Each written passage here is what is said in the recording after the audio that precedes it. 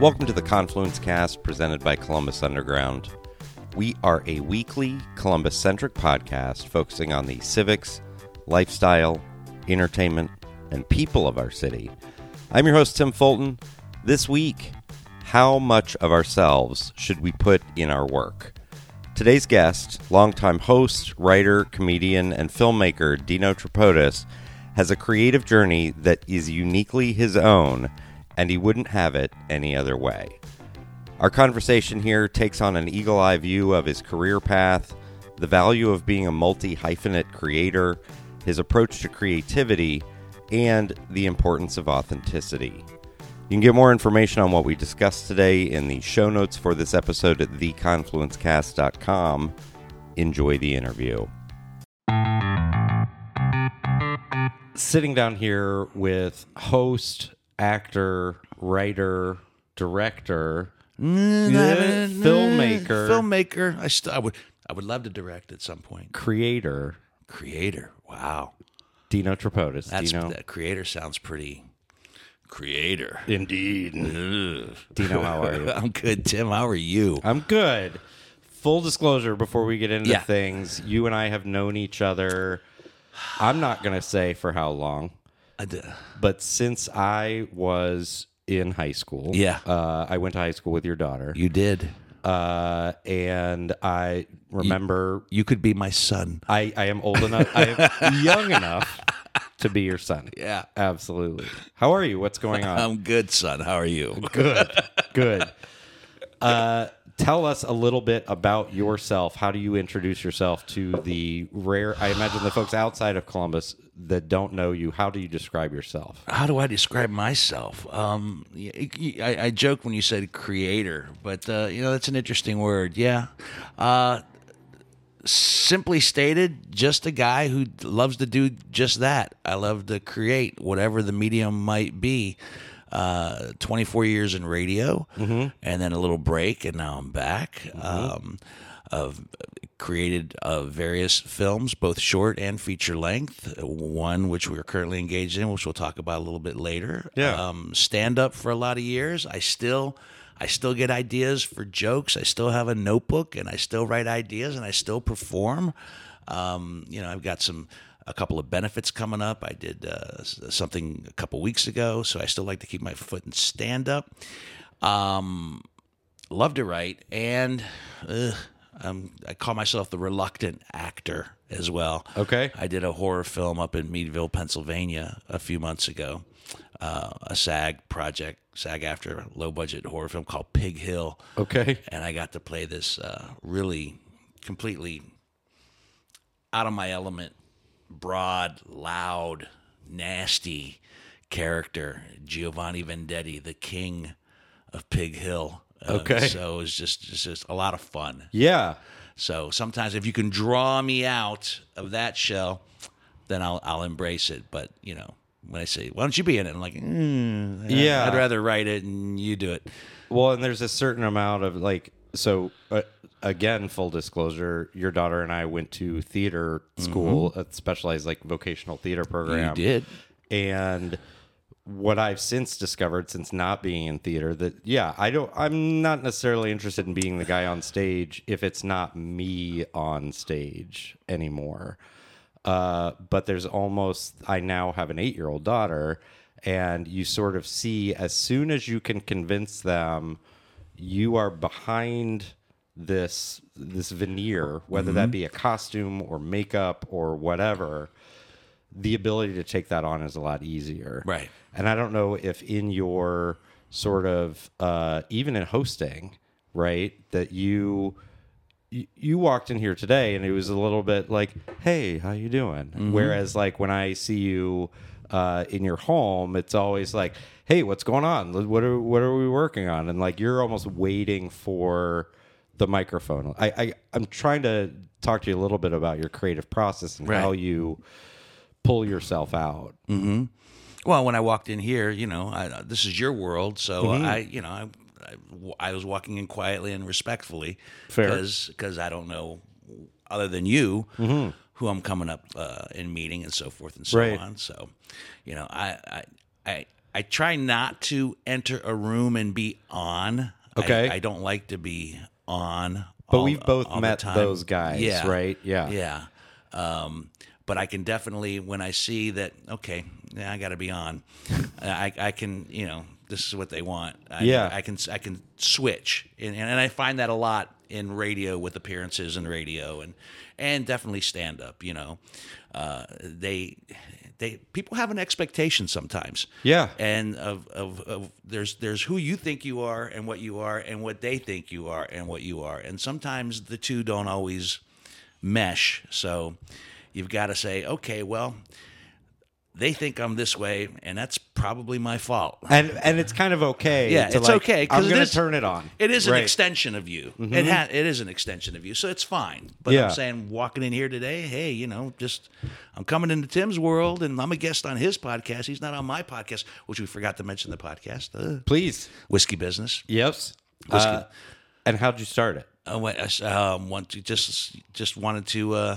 I think doing a podcast would be fun. We've done it for now a little over 7 years. Okay. So, it was the time when there wasn't a million podcasts, but there were a decent amount of podcasts, and we still like to do it, and I love to do it, and we're not getting rich or famous off of it, but we are being satisfied creatively by doing it. We love to do it, and I think that's part of the fun of it. Absolutely. It's on the Evergreen Podcast Network now out of Cleveland the last couple of years, so that's helped boost our presence and get more subscribers. So yeah, we used to do it weekly, and that was very aggressive. But now we're doing about 2 a month because everybody's so busy with every other thing that they've got going on. So Yeah, absolutely. I mean, and the thing that I have told other people who are like, I want to start a podcast. What do I need to know, or what do I need to do? And the biggest thing is, like, you can Google everything. Like, it's not difficult, but consistency is absolutely key. The key. We are, and maybe this is my mea culpa to my listeners, that I went dark sort of from like, the last episode was in like April, but really the last episode was like November of 2022. Jump back in with all the city council candidates and the mayoral candidates, and now you, I think, will be the third episode after that, but only the second guest. And trying to get back to and not a candidate, and not a candidate. You're not running. I'm not. It's funny. Over the length of time I've been in Columbus, I have been approached at certain times for certain things, and I said no. No, another story, another time. Yeah, okay. But no, not my thing. I don't, and definitely not these days.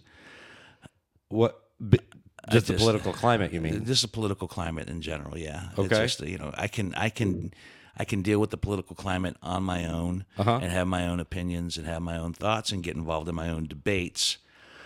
But to step into that role right now, and if that sounds like, well, you don't want to make a difference, you don't want to make a change, yeah, I do. That's why I don't want to do it now, because I find it seems virtually impossible to evoke any type of serious change right now, and things just.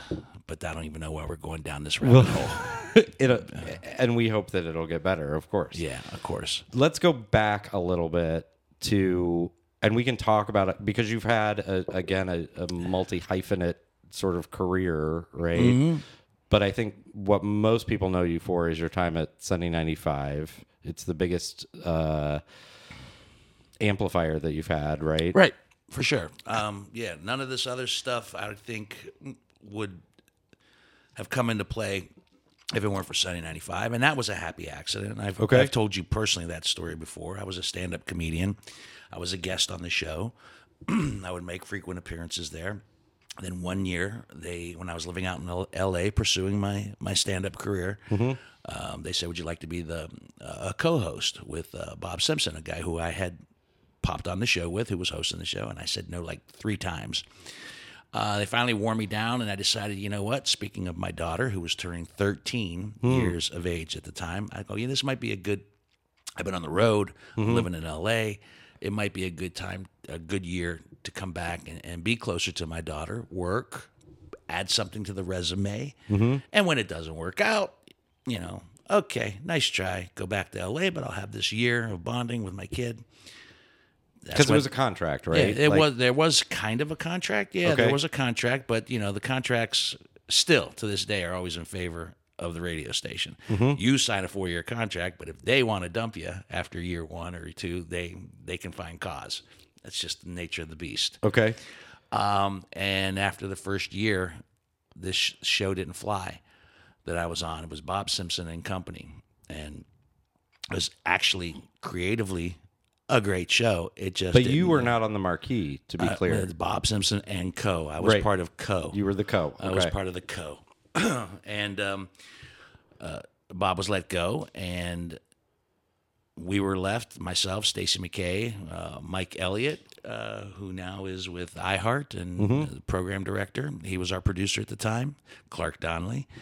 And we all just said, you know what? They're probably going to, that was in October the following year. And I said, they're probably going to get a new morning show in January. So let's just pretend like every show is our last one and have a blast. Okay. Doing it.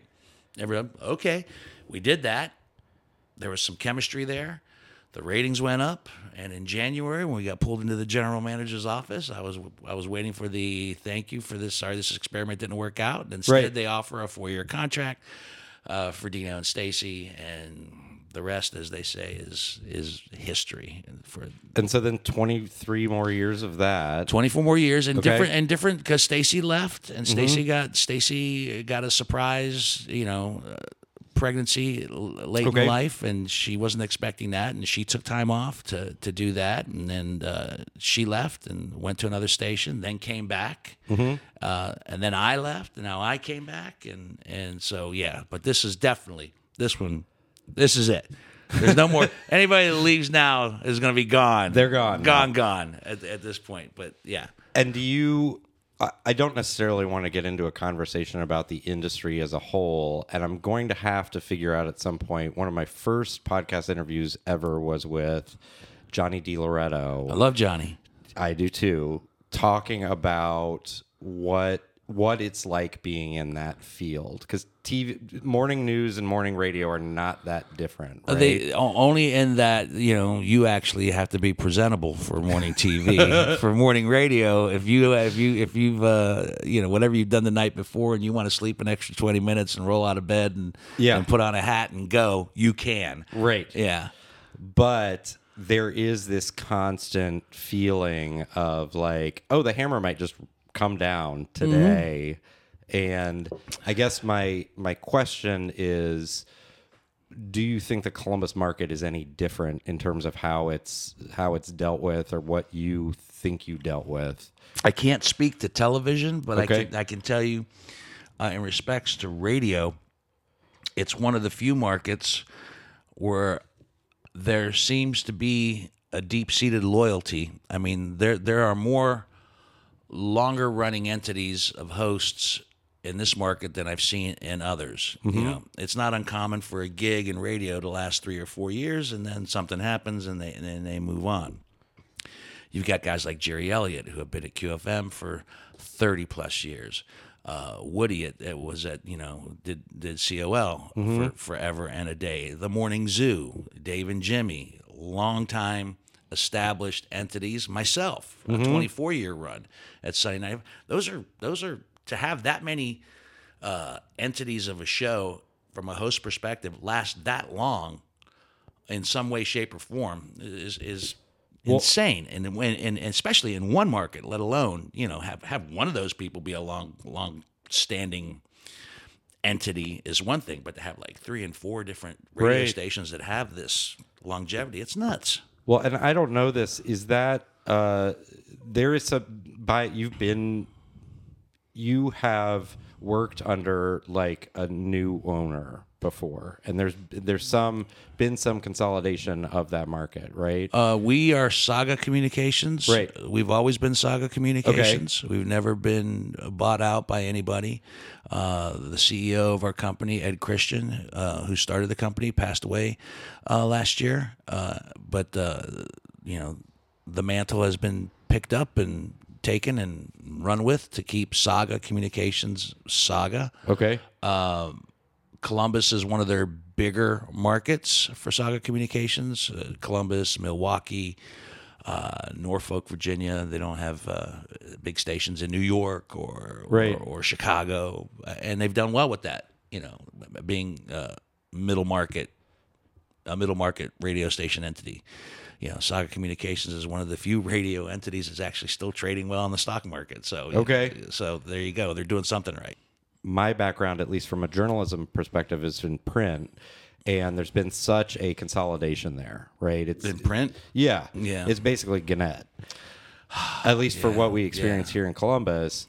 And I guess I had assumed maybe that there was some consolidation happening in the media in other forms. Mm-hmm. That is happening to an extent, right? Like QFM got bought at some point. We own QFM.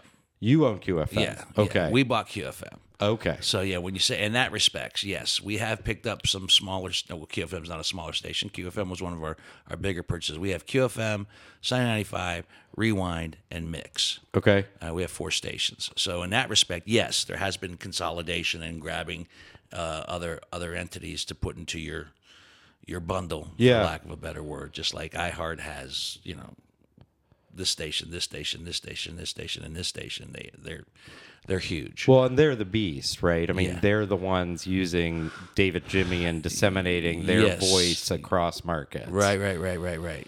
Do you think it's important for, and I think I know the answer to this question already, right? Do you think it's important to have local hosts, personalities, folks doing not only morning shows, but also just the content throughout the day? Yeah, I do. I think at the end of the day, which I hate that expression, but I'm going to use it anyway. I think local is important. Mm-hmm. Let's be honest. People can get music wherever and however they want, anytime they want. So, and especially in respects to morning shows, I still think there's a local element, but it's getting harder. I mean, there's with so many choices being out there. I mean, you got to work a little harder and a little longer in order to keep yourself in the game. I mean, they have options. So, but some people still like identifying with a morning show, and some people, longtime listeners who have been, they were very gracious when I left and sad. They were even more gracious when I came back, and that amazed me. That amazed me because it's I've never understood people who thought that they were it.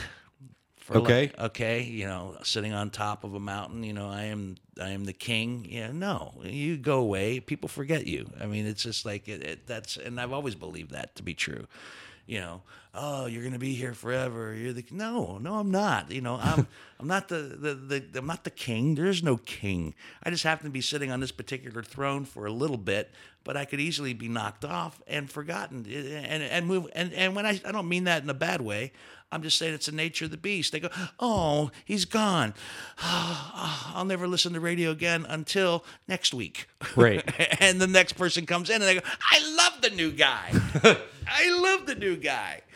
And that's just the nature of the beast. So if you think that nobody can replace, I hate that. Nobody will be able to replace. Sure you can. Yeah. Sure you can be replaced. Let's switch gears a little bit, still staying in the radio space. All right.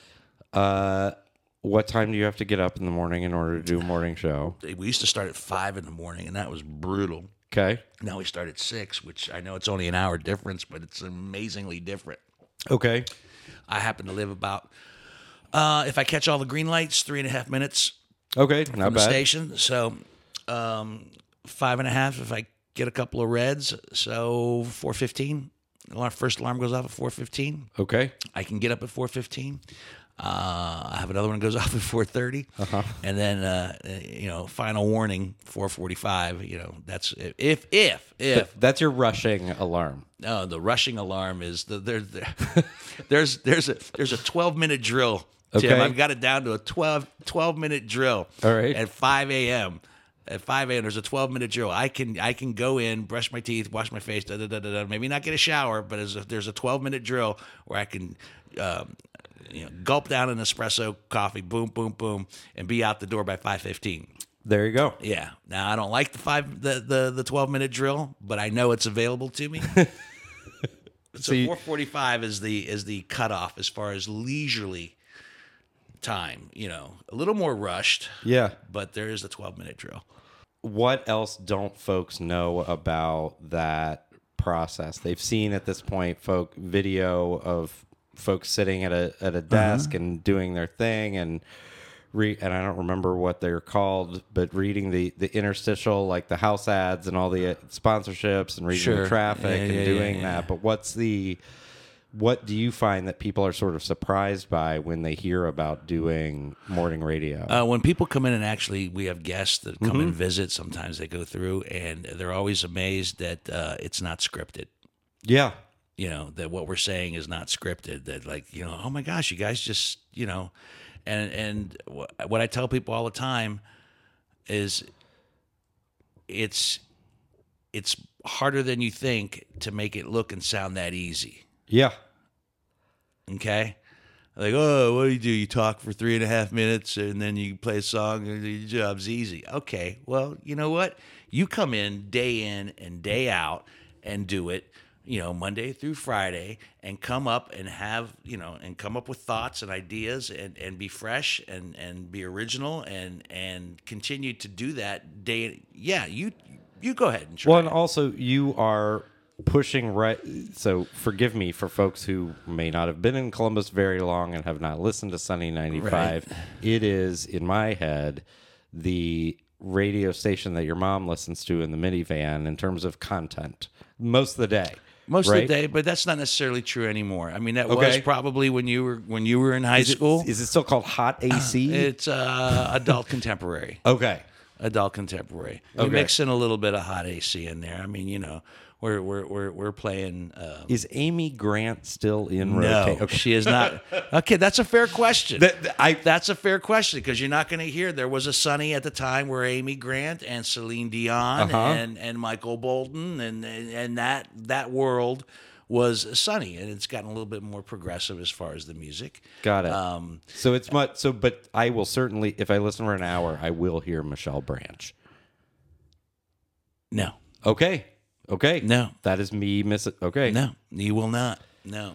You will hear, if you listen for an hour, you will hear Miley Cyrus. Okay. You will hear. But I'm hearing Wrecking Ball. I'm not hearing. You're hearing Flowers. Okay. Actually, you're hearing Flowers a lot. Okay. Fair. Because that give the people what they want. Yeah. You're hearing that in rotation quite a bit. There was a little bit of a throwback on Sunny 95 in the last year or so where Delilah came back. And Love Songs with Delilah came back at nighttime. And that was a staple at Sunny 95 for a long time. Indeed. I'm sorry, you just unlocked a core memory of... She's back at nighttime, broadcasting from the farm. Okay. Wherever the hell she does it, I don't know. Well, she's syndicated, Yeah, too. she's syndicated, yeah. But was she gone for a time? Sunny wasn't subscribing. Sunny wasn't subscribing, and then Got it. And then she came back. Yeah, so that's a little bit of a throwback to back in the day. That is the car talk of adult contemporary, right? Like it is just okay. Delilah. There you go. Mm-hmm. What I was trying to get to was I have always been impressed with your ability to treat that audience in such a way that you're able to sort of like walk up to the line. Right. You're able to be like, hey, I might be your brother. I might be the guy you want to date. I'm saying things that you certainly aren't going to say, but I'm not offending you at all. No. And it's a type of thing where when you're walking up to the line and the parents in the car and they're laughing because they get it, they know how close I've come to the line. Yeah. And if there are children in the back seat, they don't know that there's been a line, and they definitely don't know that something's been crossed. And, Right. And if anything, they're saying, "Why are you laughing, Mom?" Yeah. Well, it's not even like the Shrek jokes, right? It's right. not No. even the like I'm saying something that goes over the kid's head. Right. You're doing the ones that the 13-year-olds isn't necessarily going to get. I try to. But I know what the line is, and I remarkably have not It's a honed skill, though. crossed it, right? And been fined or fired because I said the wrong thing. Yeah. But that's nobody more surprised than myself. I said, I gotta do something. I gotta do something so I don't jinx myself. And tomorrow morning I'm gonna say the wrong thing, and I'm gonna be, damn it, Tim. He walked me up to it. Talk a little bit about your other endeavors. We've talked about the podcast. We talked about Sunny. I do credit you with giving me an IMDb credit. How so? It was in Funny Man. Oh, the very first short film. That's right. Yes. That's right. I am in one of your films. Oh my God, you are. And you are not the Sorry. It's okay. You're not the only film that I have. I think you are actually my second and most recent credit, meaning I only have 2 credits on IMDb. But talk about first of all, how you got into film, and where you find your sweet spot in it now. Okay. Yeah, that's fair.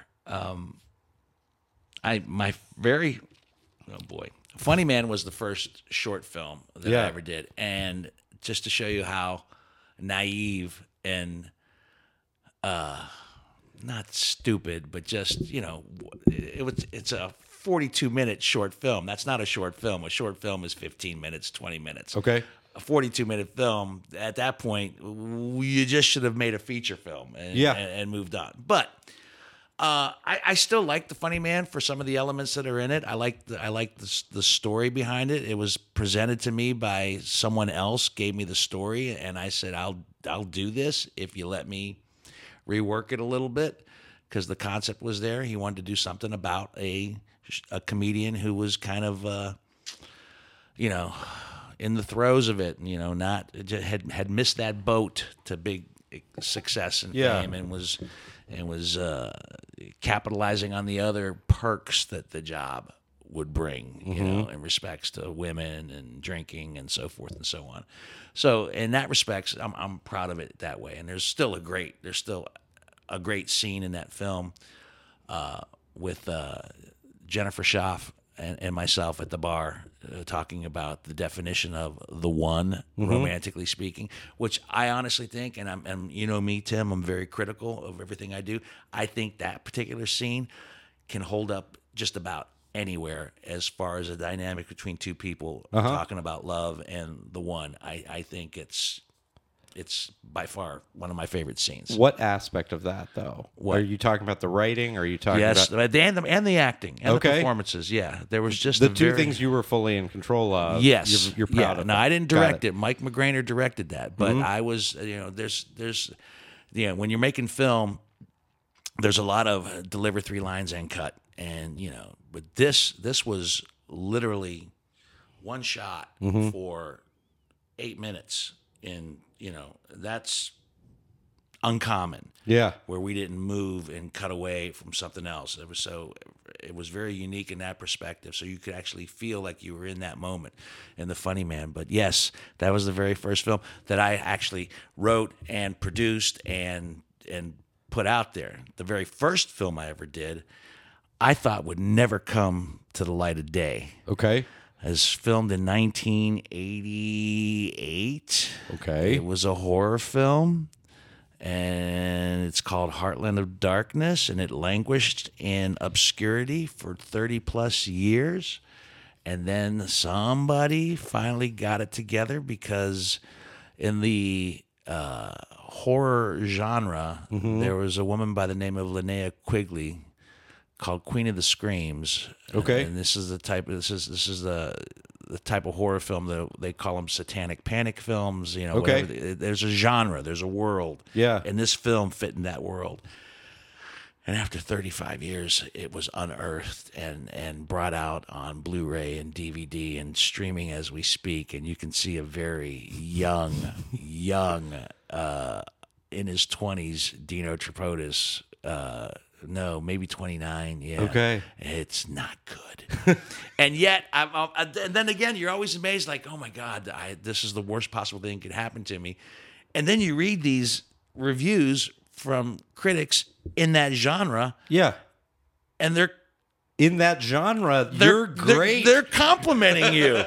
They're finally like, I'm like, what? You know, all I see is that, you know, there was this script and at the time, nothing but earnest. You were in LA at the time. No, it was shot here. Okay. It was shot here. It was shot in Granville. Granville dubbed for Copperton, Ohio. Okay. Where there are a string of horrible satanic murders. Well, and yeah. So yeah, I've dabbled with film, but then and now to where we are now. Yeah. 4 years ago, we did The Street Where We Live, which was a labor of love. Streaming now. Streaming now as we speak on Amazon and Tubi and a bunch of other things. Very proud of that movie. Won Best Feature at the Glass City Film Festival up in, was it Detroit or Toledo? I can't remember. Okay. Where. Anyway. And has been expanded to a bigger audience via YouTube. I think YouTube has something where they actually can get movies, and that expanded it to a whole new audience. Very proud of that film. Mm-hmm. I co-wrote it, produced it, and I'm in it as an actor, reluctant actor. I play Ben, and I'm very proud of that film, which leads us to where we are now with Down to the Felt, which is by far the most ambitious and biggest thing I've ever been involved with as far as a independent film goes. Okay. That starts shooting in April of 2024, and we are currently raising the funds for it as we speak. We have a big fundraiser November the 15th at Central Grip, which is a great facility that is going to be part of our family when we start making the film. It'll be a shoot location, or yeah, their equipment, their people, their gear, their talents. Central Grip. I wasn't familiar with the company. It's they make movies. They make videos. They do projects, and well, now the name Grip makes sense. Yeah, so. they're in the mix. That's where we're having the actual fundraiser on November the 15th, and it's for investors. It's for investors in the film. We are still looking for investors to finish off our $1.5 million budget. I've never had a $1.5 million budget. And this film initially was written with the idea of just to sell the screenplay and move on. Yeah. That was our plan. We wrote it during the pandemic because we were so stifled creatively with nothing to do during the pandemic that my friends Ralph Scott and John Osbeck brought this concept of this. It was I think their working title was 2 Minute Warning. Okay, talking about how the last 2 minutes in any game of sports is the most exciting. You know, football, 2 minute warning. The Kentucky Derby, 2 minutes. Yeah. You know, so forth. The last 2 minutes are a basketball game. You know, why bother watching an entire basketball game? It comes down to the last 2 minutes, and it was kind of the basic premise of this.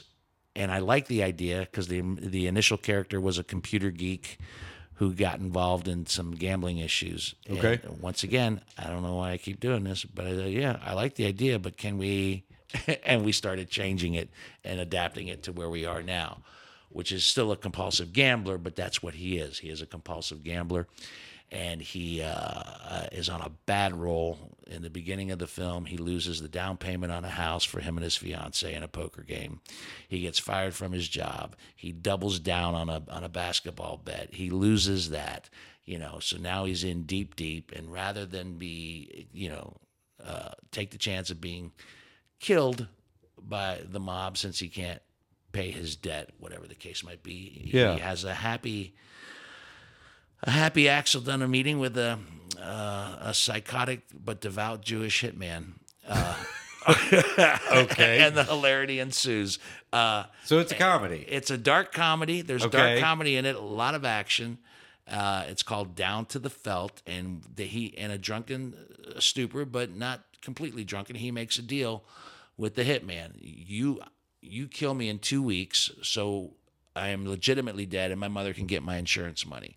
But I want 2 weeks to take it down to the felt. This is what I got left in my kitty. I want 2 weeks to take a run at it. If I win, yay, more money for mom. If I lose, she still gets the insurance money. Some and certainly I'm not saying it's not an original story, but to picture it, it's some variation of Uncut Gems and Leaving Las Vegas. Sure, almost, a little right? bit of you draw from all kinds of elements, and especially in that where Mississippi Grind was another gambling movie. Rounders, there's comparisons galore. Lucky Aces, I can't remember. I love Rounders, and it's much underappreciated. Mm-hmm. So there's elements about it, but the characters are, and then he meets a woman. Scotty Thompson is on board from NCIS and Grey's Anatomy and Blacklist, and she's done a ton of stuff. Salva Scusa will be at our fundraiser. A lot of people, if I say Salva Scusa, like who? Journeyman actor who has been around forever, starting with the 70s, taking Pelham 1, 2, 3. Okay. And more recently, Lyle Crocodile, as far as his voice talents. He's been in Spaceballs. He's been a character actor on television forever. Okay. He was this show is before your time, but if anybody my age is listening, there was a show called Soap on TV back in the day. He was the priest on Soap. So he was a main character of that, and he was also the voice on the loudspeaker in MASH. No kidding. On a TV show. Anytime you heard the loudspeaker announcements, that was him. That was him, and he also played several parts. Had character roles on MASH throughout different seasons. Yeah. He played different things. Well, and certainly journeyman actor, right? Yeah, like I said, he's been around since the 70s. He was part of our table read. We did this massive table read that Cullen Douglas, our producer in L.A., put together with actors from New York, Atlanta, Chicago, L.A. We all came together and did this big Zoom read. So because we, as the writers, wanted to hear what it sounded like. Mm-hmm. So Cullen put this together. And it was Cullen, by the way, who convinced us, like, you guys shouldn't sell this script. You should make this movie. Okay. And I'm like, okay. Now we're in too deep. We have to. But Sal was one of the actors on that Zoom read. And as soon as we got done with that script, he called Cullen immediately and said, I'm throwing my hat in the ring for Anthony. He plays, so Sal's playing Anthony the bookie in this film, the good bookie. I call him the good bookie. He's like a mentor to him. The Jewish bookie with the heart of gold. No, no. He's an Italian bookie. Jewish hitman with the heart of gold. Sorry. No, the Jewish hitman does not have a heart of gold. He's just a very devout Jew who also has a death wish. But he can't kill himself, because if he does, he won't be able to be buried with the righteous. Do you see where this is going? I do now. So our lead has a death wish. The Jewish hitman has a death wish. He's hoping he comes across a strong enough adversary to take him out so that he can be buried with the righteous. But he can't kill himself. He could kill himself any time, but he's not going to be able to be buried in a Jewish cemetery. It's very, very conflicting. It's a film. Right. It's a lot. It's supposed to be a lot. Yeah. I guess my question is, hearing this, and this is a new thought, so apologies. No apologies needed. Why do you keep writing yourself into movies?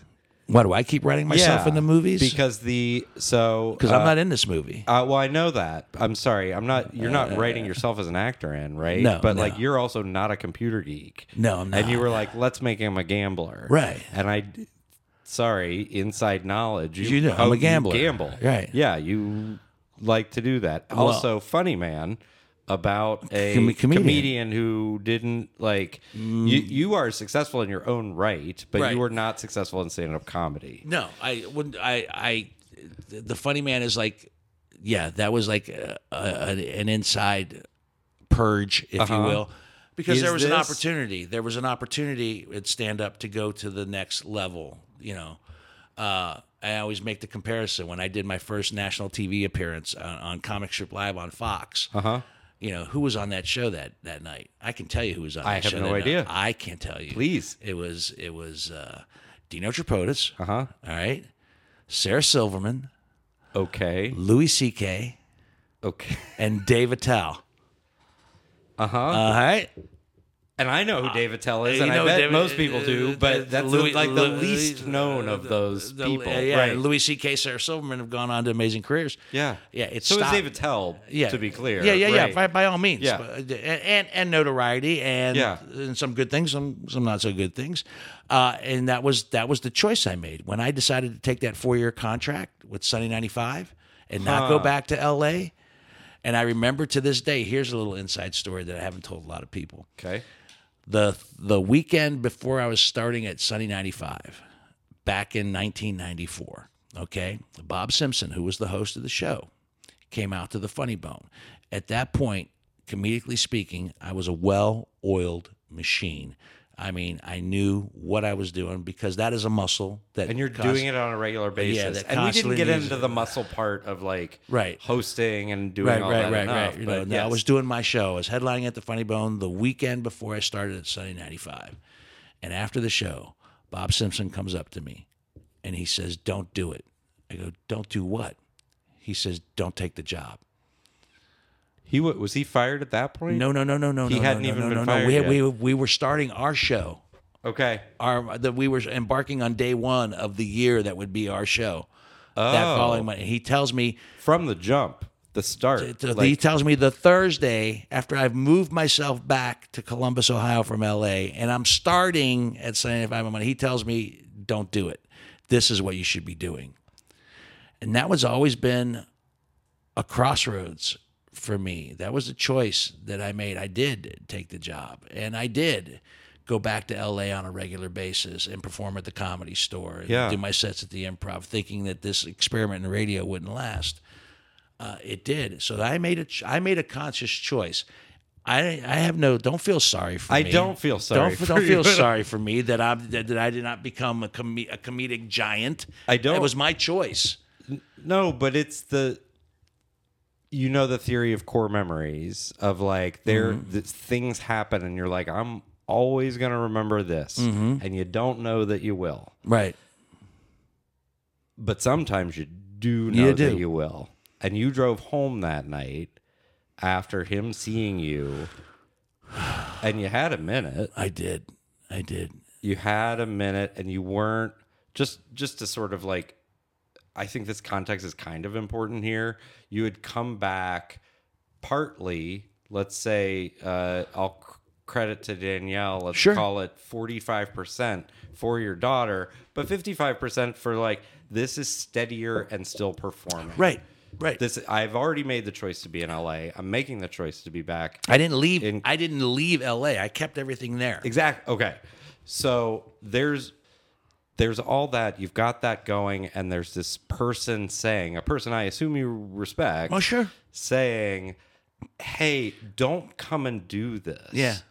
And and guess what? A year later, he was absolutely right. But then you, over the course of a couple of months, were able to convince the powers that be. I wasn't trying to. But you were saying, "Fuck it." You were literally saying, like, "Hey, whatever. I just want to do my work. Yeah, let's just have fun and try to pretend like each show's our last." And as a result, that spontaneity and that enthusiasm carried through. And I guess the point I'm trying to get to here is that creativity finds a way. Right. It is. It's like water. Yeah. Water always finds a way in. It is, because I want to ask functional questions about like where does the 1.5 go? Like, is this about how much money? Is this about the amount of money that each actor gets? Is this a certain production?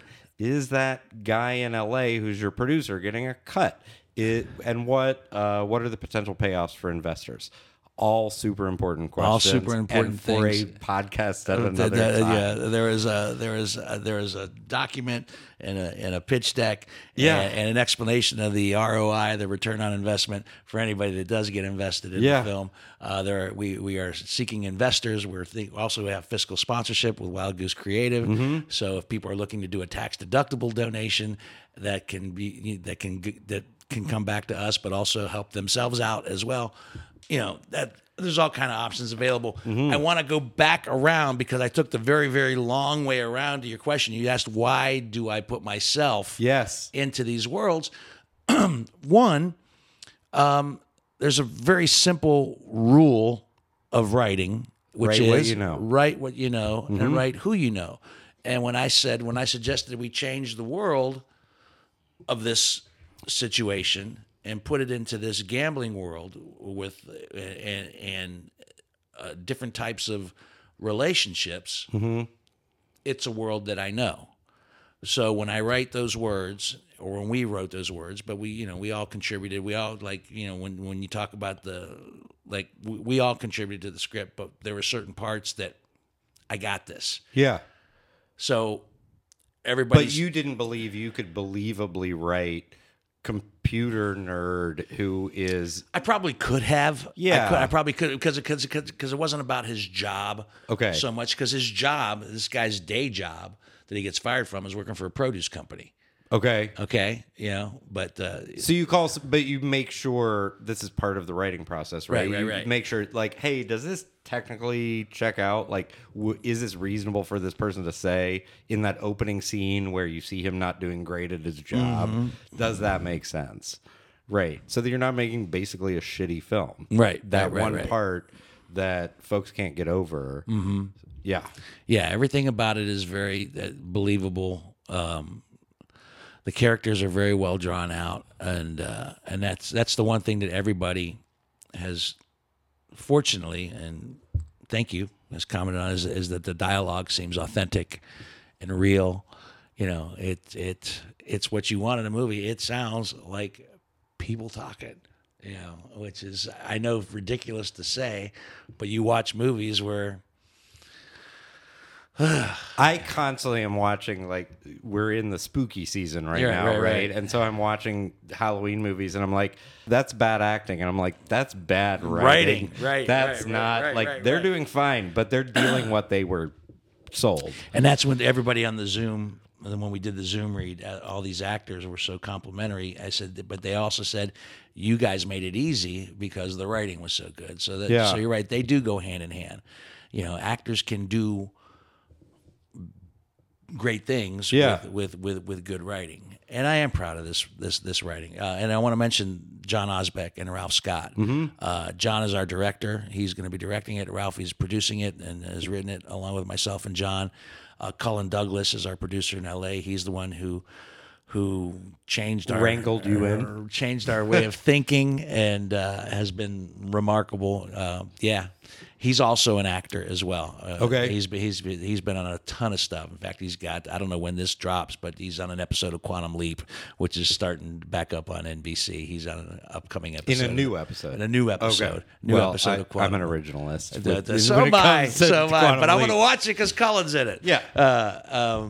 Yeah, so he's great. He's great, and he was the first one that said he was, with the script, like he did it. He read it as a favor to Ralph. Him and Ralph were friends for years, and he read it as a favor.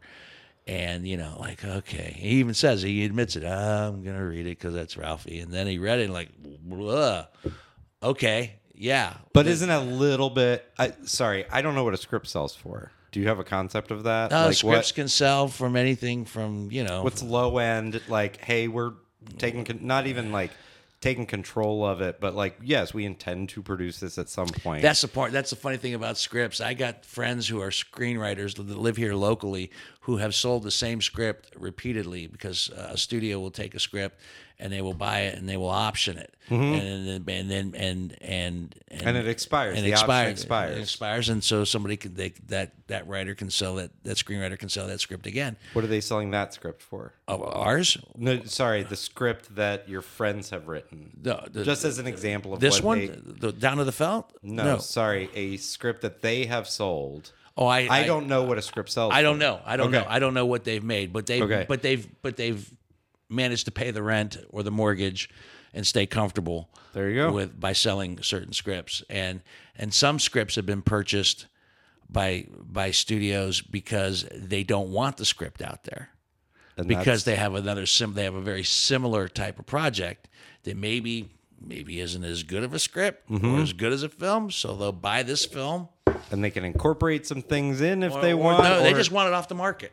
Okay. They don't want anybody else to make this script because they have a film just like this. So there's all kind of fun thing. And that was the goal. Let's just write this great script and sell it, and then we'll start. Because we have other ideas in the pipeline, which we do. Okay. But now we're making a movie. So in April, we're going to shoot for 24 to 27 days and see what the hell happens. There you go. I have so many more questions about. I know, but I want that production process. I do, and I want to be a little bit of a whore if I can be, please, for just a moment, and hang on a second, and tell people if they are interested in being a part of this fundraising event, you can go to info@bigdealpictures.com. I end every interview by asking 2 questions. Sure.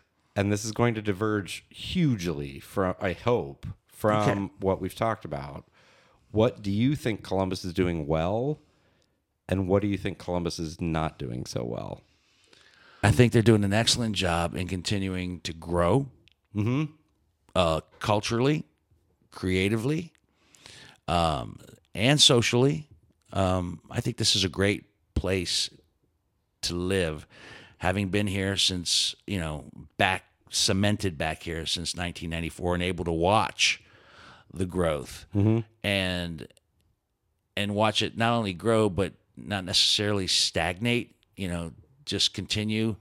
And when something does seem to be a little sluggish, you don't see them giving up on it just yet. You see neighborhoods over the years that were dismissed and seemingly written off being rejuvenated and brought back to life. So that's what I think Columbus continues to do great on a regular basis, is grow and prosper. And don't if something burns down to the ashes, don't just leave it ashes. As something rises, some sort of nice Ohio phoenix rises from those ashes, and I think that's great. Yeah. What is it not doing so well? What is it not doing so well? They're not winning any hockey games. Okay. Fair. That's fair. They're not winning any Stanley Cups. No, that's one particular entity. I'm a Blue Jackets fan. Fair. I had tickets for 10 years, season tickets for 10 years in the club level. I languished. And I still go from time to time, but it's frustrating when you see a new team like the Knights in Vegas that have been playing hockey for an hour and they have a Stanley Cup. So what do I think that what was the original question again? What is Columbus not doing so well? What is Columbus as a community, as a city? Not doing so well.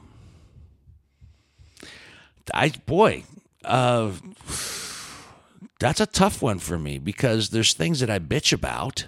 Yeah. Our infrastructure.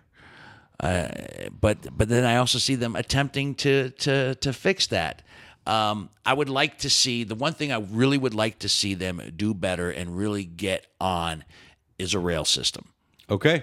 I would like to see that rail system come to be. I would like to get on a train and go to Cleveland or Cincinnati or even Chicago from here. I would like to see that rail system come to be because I've heard talk about it for decades upon decades, and that's the one thing that I haven't seen come to fruition. Do it before I die. Let me get on a train. Let me get on a choo-choo. Let me get on a choo-choo before it's all said and done. All right. Dino, thank you. No, Tim, thank you. I'm going to record that one more time because of that. All right. Dino, thank you. No, Tim, thank you. Thank you.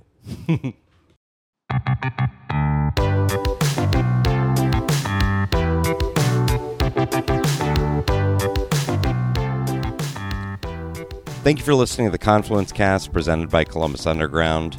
Again, you can get more information on what we discussed today in the show notes for this episode at theconfluencecast.com. Please rate, subscribe, share this episode of the Confluence Cast with your friends, family, contacts, enemies, your favorite filmmaker.